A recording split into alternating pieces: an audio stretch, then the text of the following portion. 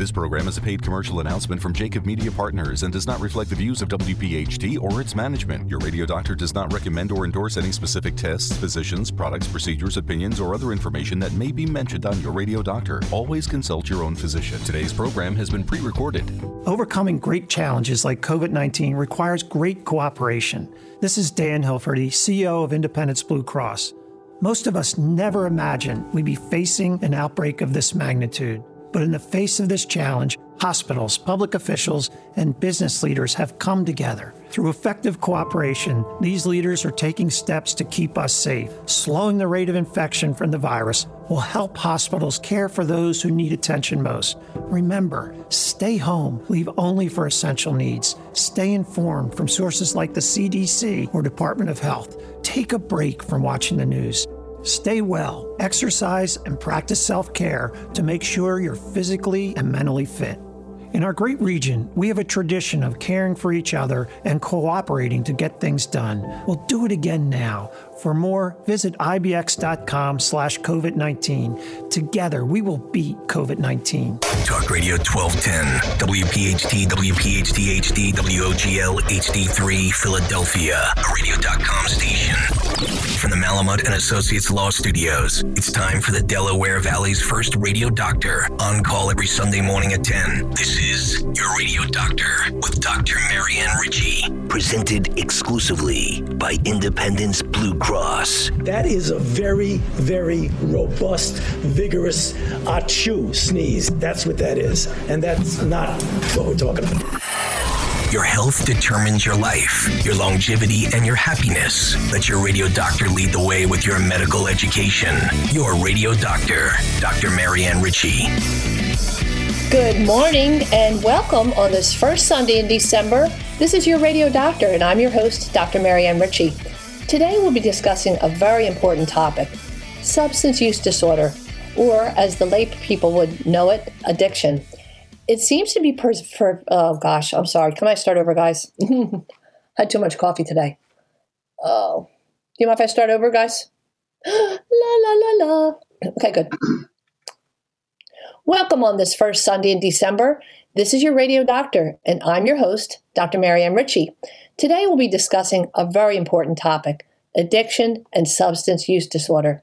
It's pervasive in the U.S., and it seems to be a growing problem even in adolescence. It could be mild, moderate, or severe, and we describe excess use of alcohol, cigarette smoking, vaping, misuse of prescription drugs, non-medical use of marijuana, illicit drugs, and the list goes on. Dr. Denny Carisse is a clinical psychologist and an adjunct assistant professor at the University of Pennsylvania. She's written extensively, published over 100 articles, books, chapters, and made significant advances in the quality of treatment for substance use disorder. Currently, the Chief Scientific Officer for Recovery Centers of America. Since about March of 2016, Recovery Centers of America, or RCA, has dedicated their efforts to creating neighborhood-based treatment and recovery campuses that include detoxification, residential, partial hospital, intensive and traditional outpatient and family services, all on one campus. 6 campuses in Devon, Pennsylvania, Mays Landing, 2 in Massachusetts, 2 in Maryland. Their goal is to get 1 million Americans into meaningful recovery. Dr. Carisse has held similar positions at other large health groups, including CRC, where over 42,000 were treated in 140 programs in 33 states. The Phoenix House has 100 programs in 10 states. She was also formerly the director of the Treatment Systems Section at the Treatment Research Institute with funding from the NIH. Her work spans internationally, countries like Nigeria, Mexico, Thailand, Brazil, China, and more, helping national systems integrate scientifically validated tools into clinical treatment. Dr. Carisse also has acted as a consultant in Hollywood, the Scorsese film Wolf of Wall Street, and other films and screenplays where she helps actors accurately depict drug abuse, treatment, and recovery. And you've seen her segments on Nightline, MSNBC, Fox News, major networks, even Access Hollywood. And in newsprint, she's been quoted U.S. News and World Report, Fox News, Wall Street Journal, and others. Over 200 lectures, including internationally, and she's a frequent blogger for the Huffington Post on recovery, treatment, and emerging drug trends. Welcome, Dr. Denny Carisse. It's wonderful to have you. Thank you so much, Marianne. It's great to be here. You are quite the ambassador and saving thousands and probably hundreds of thousands of lives, the people that hear your message. And although you've been around the world and now here at the Carnegie Hall of radio shows, you're a radio doctor, even though my audience is a little smaller, we both know that this conversation, even if it saves one life, it's a wonderful thing. So, Denny, if you would, you have such great experience to share. We're hearing more and more about addiction and substance use disorder, even accidental deaths, especially in young people. Can you tell us a little bit more about the current prevalence in the U.S.? Sure. There are approximately 23 million people in the country right now meet criteria for substance use disorder of some kind, whether it's alcohol or drugs, whether it's mild, moderate, severe. And in addition to that 23 million, 66 million people in the U.S. use drugs or alcohol in a problematic way. So it's a very pervasive problem in the country right now. About 8.1 million people in this country meet diagnostic criteria for an illicit drug disorder, meaning that they, just like you would meet criteria for diabetes or hypertension, they are diagnosably struggling with a disorder with either stimulants or tranquilizers or marijuana, cocaine, or heroin, and another 14.8 million for alcohol. So that's a very large percentage of the population, and it's a significant problem, as we all know from seeing the opioid problem explode in the past 5, 8, 10 years, and the amphetamine problem that is really now on the horizon, really looming very large. And so you're right, Denny. I'm saying you're right. Of course, you're our expert, but you think of all the people. I'm a GI doctor, so I see people who have problem with alcohol use, and they won't fit the category of having a substance use disorder, but they probably use and drink more than they should, which leads to physical disorders we'll talk about later. Fatty liver, soon to be the number one cause for liver failure and need for liver transplant. And you can get that from excess alcohol, excess eating. So let's talk about substance use disorder for a little bit. It's a disease. How do you know when a person has substance use disorder? Well, you look at things with a person, and people can even take a look at themselves and see things like in the past 12 months, let's say, are they using substances in larger amounts? Have they had trouble cutting down or controlling their use, and have they wanted to? Do they have strong cravings or urges or desires to use that they can't fight? Some real concrete things, have they continued to use despite difficulties at work, school, or home, or despite recurring interpersonal or social issues, missing family gatherings, things like that? One of the symptoms as well is that they continue to use when it can be physically hazardous, or despite the fact that it's threatening and increasing problems with other illnesses, including, your diabetes, hypertension, asthma, your digestive disorders. Do they continue to use despite it making those worse? And then tolerance, the need for more to continue to get the same effect, and withdrawal symptoms. So those are things you look for. And I guess as the scientist, you look at it as a disease. It is a disease because, and of course, maybe you could explain a little bit. There are centers in the brain that get pleasure when we taste something that's delicious. Or I had several weeks ago, I had a neurologist from Johns Hopkins who talked about stimulating areas of the brain with music that make motion more structured. So if somebody has Parkinson's disorder, Parkinson's disease, and you stimulate the right part of the brain, and I guess that's the goal of your therapy, trying to get that part of the brain stimulated with positivity or other work or hobbies, so it distracts the person from wanting continue that impulsive behavior. Is that a pretty good way to look at it? It's a pretty good way to look at it. One of the things we want to do is allow the time for that dopaminergic system to kind of reset itself.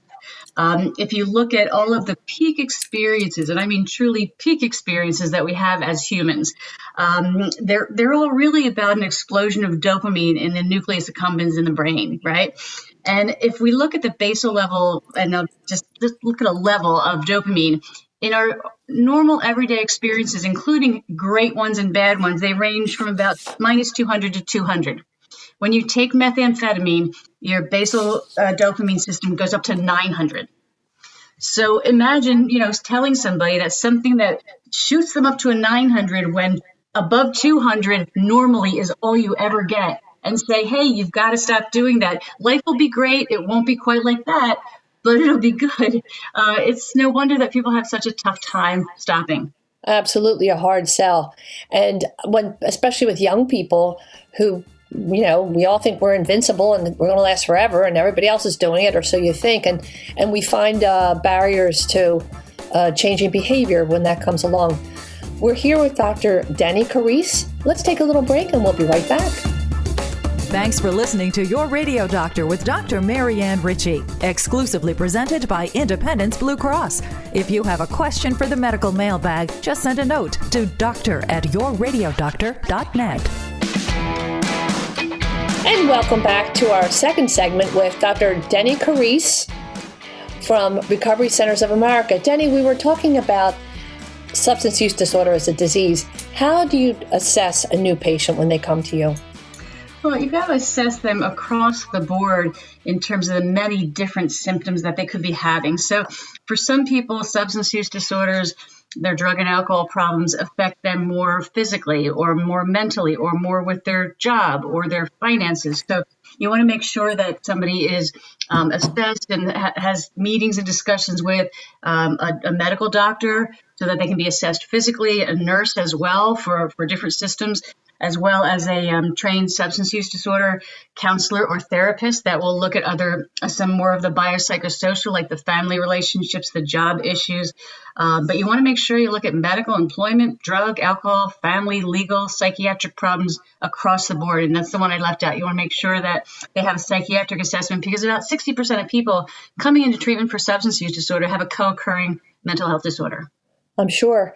And that's another question that has always gone through my own mind as I went through medical school and we did rotations in psychiatry, or we didn't have that much training back in the day in addiction and substance use disorder. But you look at the person and say, chicken and egg. Does somebody have a mental health issue that sets them up for more impulsive behavior, or is there some other facilitator in their social life or their school setting, or someone, a close friend that says, here, try this once, and they like it, and then they become, as you can tell us, people can become acutely psychotic with certain drugs. Am I right about that? Oh, absolutely. They can. I mean, it is very tough. We know what came first, but what we know is you have to treat them together. You can't treat one and then the other. You've got to go at them together, and you've got to give it time to flush out what's, a true psychiatric disorder versus psychiatric symptoms as a result of their drug use. Things like something most people don't know is that on withdrawal from heroin is very painful for people if they do it alone. They don't do it under medical supervision. It's very painful, but it won't kill you. It's not a lethal withdrawal. Withdrawal from alcohol or things like Xanax and Valium, those can kill you. The withdrawal from those can kill you. So it's incredibly important that we assess all of the different things and that we get treatment that's targeted the correct way. And for our listeners, they can kill you because with alcohol withdrawal, which I've seen many times, people can get delirium tremens or they can have seizures. Yes. Yeah. What about some of the other issues? And that's why it's so important to get help. Yeah. Yeah. Same thing for withdrawal from benzodiazepines, your Xanax, your Valium. They could lead to seizures. On heroin, on opioids, you can overdose and die, but you won't die from the withdrawal. If you quit suddenly, you won't die. If you quit alcohol or benzodiazepines like Xanax or Valium suddenly, that can be fatal. And that's so important for people to remember and hear, because even if they hear nothing else that you tell us today, I think too, part of it is words mean something. And so a prescription medicine like Valium, people think, well, I take it before I get on an airplane. People use it or it's prescribed and they think, well, how could that ever hurt me if I stop it? But all of these things have to be discussed with your physician, and you have to be observed and the right people surrounding you in case you do have problems, so they can control your heart rate and your blood pressure and all the things that can really react in an extreme way. I meant to ask earlier, are you seeing, we talked a little bit earlier, I asked about the current trends. Is there a rise in anything in particular? I know heroin sounds like it's pretty inexpensive on the streets. Am I right? Well, absolutely. So there was a huge rise in heroin That was really the second of the three waves of opioid problems. There was the prescription problem, the heroin problem. Now we're really knee deep in the fentanyl and analog problem. So fentanyl and carfentanil and all of the analogs. And analogs is something where you just change one little molecule and you have a new drug that was never around before, but it's just as potent as fentanyl or carfentanil. And it's also being laced in with cocaine and amphetamines. So it's incredibly dangerous because sometimes people buy cocaine and they think that's what they're getting. They are what we would call opioid naive, meaning they have no tolerance to opioids, and they think they're doing cocaine and they do a line and they overdose on an opioid. So that's pretty common. Yeah, and that's the message. And again, I don't see people that are abusing drugs so much. Mine is more that I see a lot of alcohol injury to liver because liver is part of GI. But I say to young people when I lecture to communities, I'll say, do you really think that guy in the corner who's selling you those pills cares about you getting your homework done or really cares about your interest? Probably not. So if they put a little something extra in their product, because you'll think, oh, I like his better than the other guy down the street, they don't really stop and think it could kill you your first go round. Just the first time is not always safe. Am I right about that? I mean, I remember hearing back in the 80s and 90s that they would lace heavier meds or heavier drugs into marijuana. Even people think marijuana is so innocent. Not so, right? Yeah. Well, you're absolutely right, but it's even worse than that. On occasion, when a dealer of some sophistication puts a new drug out, they'll actually heavily lace it with a drug that will lead to overdose and death. And I know this will sound crazy to people who don't have the brain to hear this the same way. If you don't have an addictive kind of brain, this will sound crazy to you, but the normal response, somebody using drugs or alcohol that has an addictive propensity, when they find out that somebody got such strong dope that they overdosed and died, their response is not, oh my God, I better not go near it. Their innate response is, oh my God, that must be great stuff. I'm going to try it. Mm. And so I guess, I remember watching National Geographic or a show like that one time, and they talked about a thrill-seeking gene. I thought, well, that must be what Evel Knievel has. There's some people, obviously we know with any disease, and this is a disease, your genetic makeup is part of the facilitation, part of the thing that makes some people more curious or a little less frightened. And you must see every story you see is unique, I'm sure. And so you tailor your treatment. That's the beautiful thing about a place like Recovery Centers of America and what fantastic work you've been doing. So now we have COVID, and there's not one person on the planet who is completely calm about that. It can't be. Whether you're worried about getting it yourself or your loved ones or losing your job, or even if everything's pretty status quo, you think, gee whiz, how long is this going to last? I've been lucky for these 6 months. Could I get it next month? Right? I mean, will things ever be the same? So that on top of the holidays, even no COVID, I'm sure that so many people that have SUD, if we could call it that, substance use disorder, the holidays are tough. They just are, because either they're not ready, they're not up to the task of trying to make everybody around them happy, or they're shy on money, or it's hard. So now what is the combination doing? Well, you're exactly right. The holidays are tough for people, particularly in recovery, because they may have to go to family events where other people are not in recovery, where people don't respect their recovery, because, of course, families think, well, you didn't drink any more than me, and I'm not an alcoholic, so what are you saying that for? You don't need to quit drinking, and they get that all the time. And and this is a disease also that really depends on somebody changing their lifestyle, and they need support to do that. So the support groups for that are not meeting right now except for virtually. So when you add on, COVID with the stress and the holidays and the financial stress that people are seeing, and the social isolation, which is the antithesis of what people in recovery are about, it really hits this group of folks much more difficult. It's much more difficult for folks that are in recovery, particularly newly in recovery. And I think it takes such understanding for people to look at a person who has substance use disorder and say, as you said so beautifully when we chatted the other day, if somebody has diabetes, and even if they're really strict with their diet and their medications, their sugar is going to bounce around a little bit. If a person has a relapse, it doesn't mean that they haven't been trying hard. It means that all diseases, people get episodes of asthma, even right there, your blood pressure jumps up and down. It's not always in your control, and we have to look at it that way. Remember that. So treatment. The treatment is a lifetime. Tell us about the treatment. Does it work? And just to go back to that for 1 second, I think the general public doesn't like the idea that addiction is a disease. And we know the genes it's on. We know the genetic components. It is a disease. It responds just like every other disease to treatment. I think the reason the general public doesn't like that is because they think that we're saying, when we say it's a disease, we're saying the person's not responsible for their behavior. It's not their fault they never showed up, or they stole money, or they whatever. We're not saying that. In fact, we'll say the opposite. Once you know you have a disease, whether it's substance use disorder or diabetes, it's your responsibility to get treatment and make the behavioral changes that you need to make. You said it a whole lot better than I was trying to say it, but yes, it's so complex, and a lot of love is necessary to help all of us. How does the treatment work? How do you go about analyzing somebody's story or situation, Denny?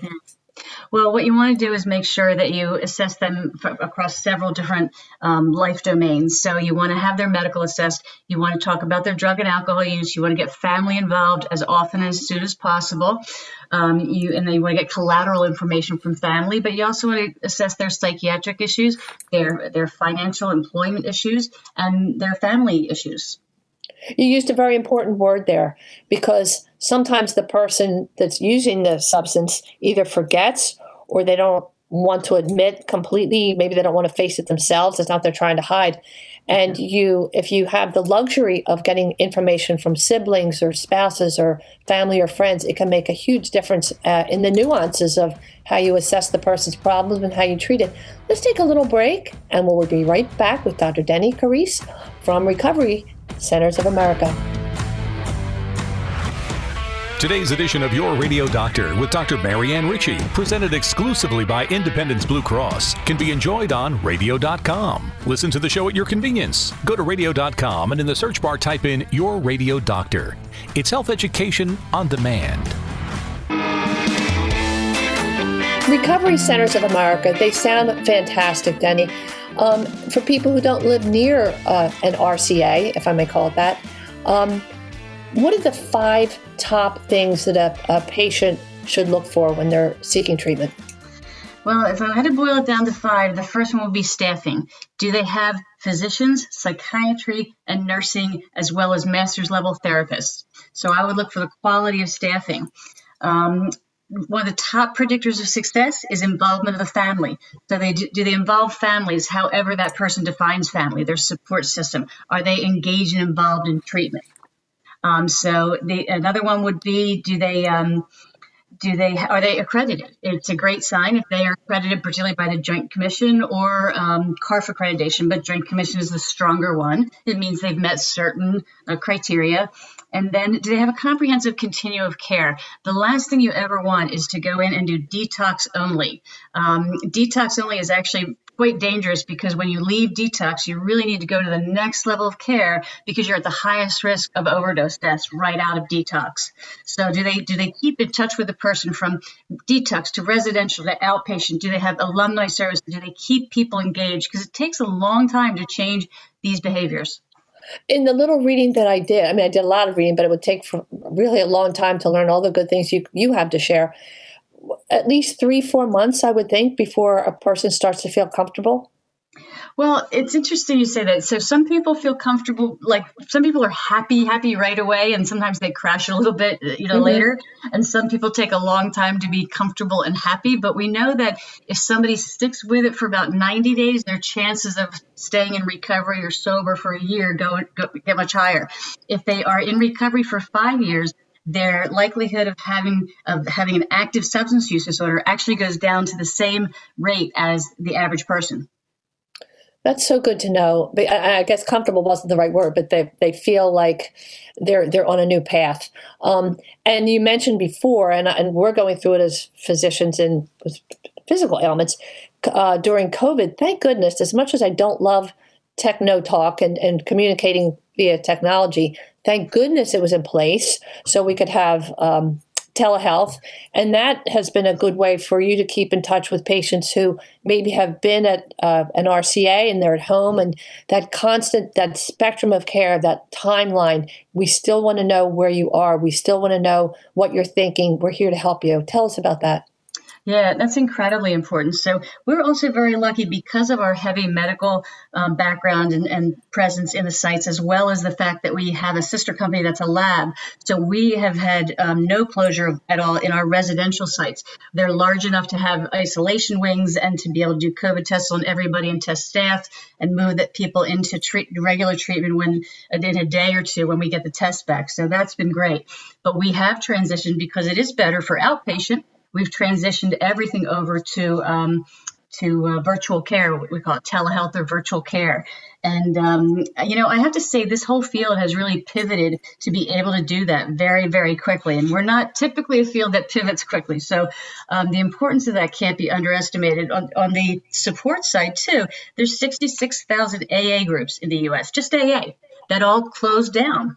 And there's 1.3 million members. And that group has gone way above and beyond in terms of transitioning over to virtual care.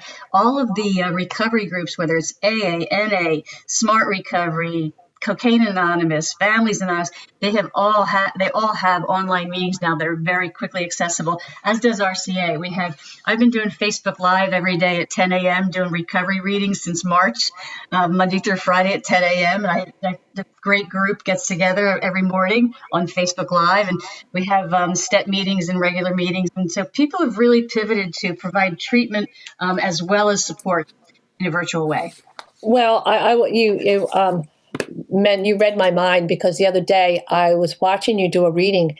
It was magnificent. And you called out people by name and said, "Hi, so-and-so, and I'm glad you're here today," and that sort of thing. And for somebody who's hurting, or somebody who's struggling, or somebody who's trying so hard to get back on a straight path, that must mean the world to them. And it makes you feel great. And it was just fantastic what I heard you say and the way you interacted with people. It made my day better. You made me happy. If you were to talk about the holidays again, and as we said, they're difficult even for people that don't have substance use. They may have lost somebody this year. Or they're just sad because they think of people that are gone from their lives. And add the pandemic. What are some tips for getting through the holiday season? Yes. Substance-free. Mm-hmm. Yeah. So one is take care of yourself, eat well, sleep well, stay active. The holidays really increase your, the propensity towards eating poorly and sleeping poorly. So try and take better care of yourself. Believe it or not, if you make a daily routine and you stick to it, some kind of routine, whether that 10 a.m. Facebook Live, has helped me too, So sticking with a routine actually helps quite a bit. Have your support system. If you can only meet virtually, great. The reality is socially distancing is not what we should be doing. It's physically distancing. We really can't afford to socially distance. We just have to, our social has to be virtual, but we still have to have that connection. Being connected is incredibly important to people. And the other one is just know what your triggers are. What are the things that make you want to use drugs or drink alcohol or overeat or whatever, and kind of watch out for them and know what you're going to do when they come up. For some people, depression is a trigger. For other people, seeing others drink is a trigger. For other people, being alone is a trigger. So just know what the things are that really trigger you and prepare for them. What would you say is the most common substance use or addiction, in lay people's words, that you're seeing these days? It is what it has always been, and people don't realize this: alcohol. Mm-hmm. 13,000 people in the country try alcohol for the first time every day. I believe it. And I ask you that because when my children were in high school, some of the schools in Philadelphia talked about starting to do random drug testing. And we were at a parents' meeting, and I said, okay, I think that's a great idea. I mean, I'm sitting there to myself. Again, I don't have to be a GI doctor to say, gee whiz, the most accessible drug out there isn't being discussed here. Alcohol. Yeah. And, every commercial, if you buy this type of beer, you'll get the girl in the bikini, or everything's made to look so attractive about alcohol. And it is fun. Some of the commercials say drink responsibly. That's a good idea. But, people pregame and then they go out to dinner or the football game or whatever it is. And then they go out for another drink. And so kids today think, well, as long as I have only a maximum of 1 drink per hour and I'm 8 for 8 hours, I'm good for 8 drinks. And I think, tell me if you agree, that some of the reasoning is, well, it's not drugs. It's just beer. It's just a brewski. No. Yeah. I mean, that is the reason. But you know what? U.S. sales of alcohol went up 55% in March compared to March of last year. In March, this wasn't even a very big problem until mid to late March. Sales of premixed cocktails and tequila went up 75%. And you know what else went up? 70 to 80% increase in calls to eating disorder hotlines, to suicide hotlines. And the number of people in the U.S. currently seriously considering suicide doubled to 11%. It's typically 5%. Yeah. And I'm so glad you brought that up, because I had read an article recently that talked about the increase in wine sales. Well, no surprise. It's almost kind of interesting. When the lockdown first came around, I thought, well, this is kind of good in that I don't have to commute. So I'll save all this time and I'll get all this work done. Well, we're all spending so much more time. Everything's harder to do, communicating and all. But I'm sort of over the snow holidays. I don't like being here all the time. And I'm eating way too much candy. But everybody has their go-to. And if you're sitting at a computer for 8 hours, it's almost a mini vacation to get up and have a cup of coffee. People are over imbibing with certain foods or drinks. It's not just alcohol and drugs. Am I right? I mean, it's the COVID-20. The COVID-20. Right? You're absolutely right. And what I tell everybody from patients to colleagues to friends is this: if you have a kind of a weak point or a bent or a personality trait, if you're a little suspicious sometimes, if you're a little depressed sometimes, if you have trouble with eating sometimes, if you have trouble with drinking sometimes, this COVID is now a long-term chronic stress. Just multiply that little quirk that you had by 50, because that's what's happening. Everybody's just so stressed because of the chronicity of this that they are drinking more. It's interesting. In Pennsylvania, traffic went down like 34% and drunk driving arrests did not go down. Makes sense. And that's because so many people are drinking and driving. I want to revisit a few things you said on your Facebook reading the other day. Yeah. If you think you can't, you can't. Whether it's food or pills or people, you're not powerless. You can control how you respond. And that's where you say it's a disease, but there's some personal responsibility. But gosh, people with substance use disorder need help. They need help from family and friends. And during recovery, we trust each other. We trust others. We share what we're thinking. We share our inner secrets. But in addiction, we guard because we're threatened. Our use of whatever the substance is threatened. And just the things you said were so logical and really beautiful. And that when you talk to your listeners, or I guess patients, you even turned to them and said, hey, you made my day better. You helped me save my life today. And I congratulate you. You speak beautifully and you are really incredible. Let's take a little break and we'll come back for our final segment. Your Radio Doctor with Dr. Marianne Ritchie is exclusively presented by Independence Blue Cross. Dr. Marianne will return, but first, a medical message from one of our partners. And we're back for our final segment. This has been absolutely stellar with Dr. Denny Carisse from Recovery Centers of America, where she is the Chief Scientific Officer. Denny, tell us in our final few minutes here, being in recovery and how it lays the groundwork for other challenges that patients will meet in life. And then final few words about where people could call or contact the RCA. Sure. So the great thing about being in recovery is it really gives you a framework to live. It's not just about putting down a drink or a drug. It's about living with dignity, integrity, and by getting support from others. We are stronger for this. And people in recovery are some of the strongest, most dedicated people I know. And the important thing is to know we've got this, you've got this, you can get help. So if you're in recovery and you're struggling, or if you've increased your drug or alcohol use and you're worried, first thing would be give yourself a break. We're all struggling with this crazy time in life. Talk to other people in recovery, attend virtual meetings, get some help to support you. If you're in recovery and struggling, you don't have to go back inpatient, maybe some outpatient help, virtually even, and keep in touch with others who are in recovery. And just know this, the ability to reach out for help when you're struggling shows your commitment and a strength. It is not a weakness. So please reach out if you need help. You can call our hotline at 1-800-RECOVERY, just 1-800-RECOVERY, or online at website is also 1-800-RECOVERY.com. 1-800-recovery.com, or the phone number again is 1-800-RECOVERY. Yep. Dr. Denny Carisse, you are the ambassador of all goodwill. Thank you for the thousands of people that you've helped, and I'm sure they're grateful. And again, I think important words you said were, don't beat yourself up. This is a disease. We're all working together. Everybody has an area in their lives that they have to improve, and virtual contact. It doesn't have to be, we are physically distant, but not necessarily socially distant. Use virtual connection to stay grounded and supported. Thank you so much for being with us today. We really appreciated it. Thanks so much for having me. Recovery Centers of America.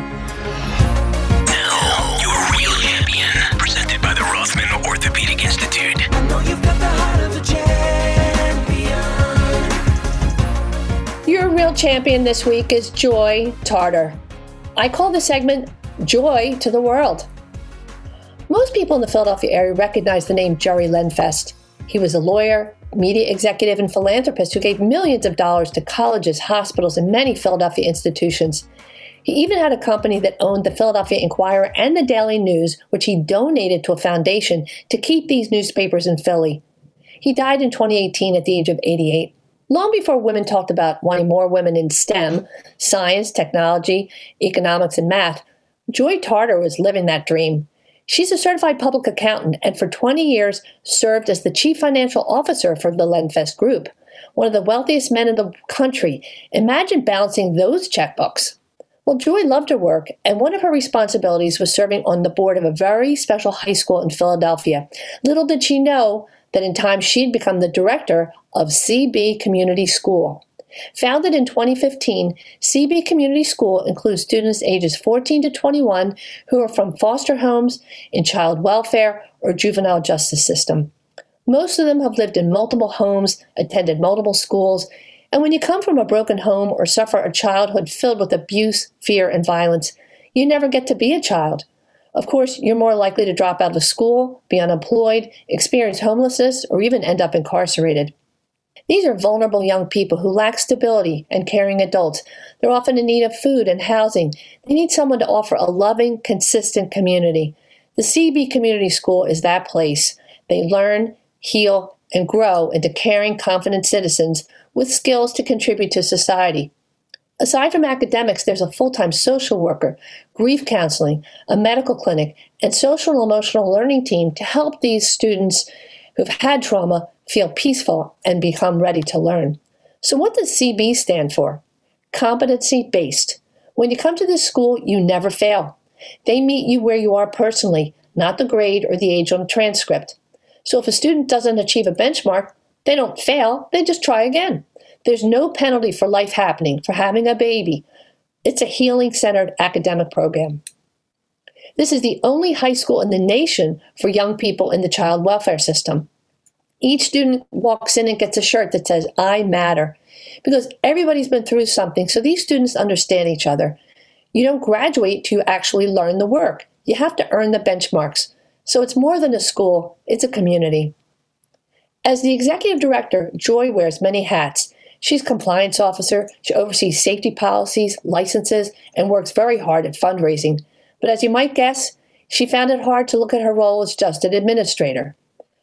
What led me to talk about Joy is that she's truly invested in the well-being of these young people. She may be great at math, but her mothering skills are even stronger. She's the mother of two in a busy household, which includes her own 80-year-old mother. But she found room in her home and her heart to invite at least 9 of these students to live with her, one student for more than a year. When one boy said, I've never been on a plane or been to Disney World, she made his dream come true. She took him to meet Mickey and Minnie. Some years ago, there was a story in the news A teen mom gave birth to a baby girl in her grandparents' bathroom, placed the baby in a plastic bag, and left her deserted in a building in Philadelphia. A policeman found the baby, and on that cold winter night took her to the hospital. That girl lived in various homes, even suffered abuse, but worked hard. After living with joy and graduating from CB school, she was accepted to Cabrini College. Along with heading this remarkable school and having her own family, imagine the time and energy it took to have different people move into your home. And when you have the chance, look at a video of a girl named Ashley from CB school. Her mother used drugs. Ashley was abused, molested, in all kinds of foster care. She considers CB as her family. Due to their love and support, she's the first in her own family to attend college, and her goal is to help others. I was truly moved by the power of Ashley's rebirth. Then I listened to Joy talk quietly about her work, and it reminded me that there are saints in our midst, and this is one who brings joy to the world. In true champion style, she credits others as the real stars. Joy said Sarah Schwartz has been at the school much longer than I, and she started off as the school's social worker and has now become our rockstar communications and marketing director. We salute you, Joy Tarter. You're a real champion.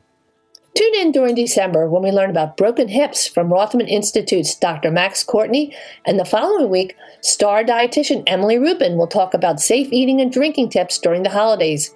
Listen to all of our shows again on yourradiodoctor.net, and I'm hoping Sid Mark plays my favorite Frank Sinatra song all month, I'll Be Home for Christmas. Listen again tonight at 6 p.m. on WPHT, Women to Watch. Have a great week, and remember, your health is your wealth. Thanks for listening to Your Radio Doctor, Dr. Marianne Ritchie, a Jacob Media production. If you're interested in learning more about the power of the radio hour, contact Joe Kraus at 267-261-3428. This program is a paid commercial announcement and in no way represents the views of WPHT or its management. Today's program has been pre-recorded.